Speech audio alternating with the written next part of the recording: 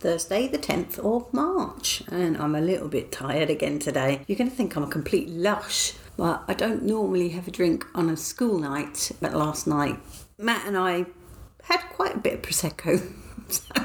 So I don't know how he's feeling today. I've not heard from him, but I am shattered, really tired. But it was a good night at West End Wendy's.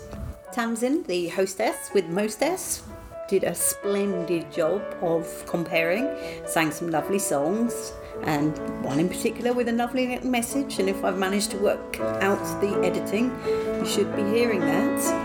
So many things we can't control, so much hurt that happens every day, so many heartaches that pierce the soul, so much pain that won't ever go away.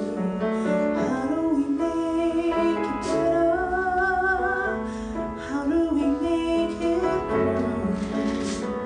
What can we do when there's nothing we can do? We can be kind,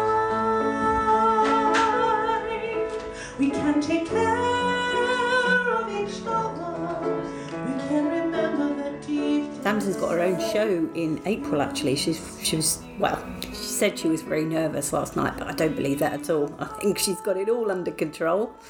If you want to check her out, her Instagram is She's So Lovely, which is Lovelee.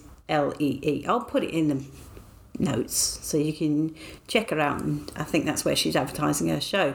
Well worth a visit. Matt and I had our customary Nando's before we went in, and then wandered about trying to find a bakery, but that's quite tough in that particular part of London at 7 o'clock at night. We did find a Sainsbury's in the end, but not quite the same, is it, as a bakery? We also had some good old debate, particularly around whether or not burlesque is empowering. Interesting views. So Matt is very much, it is empowering, and I'm of the view it's empowering for certain people. We did actually say perhaps that's a subject for a podcast one day. We'll just openly debate that one, because it was quite an interesting debate from what I remember on the way home.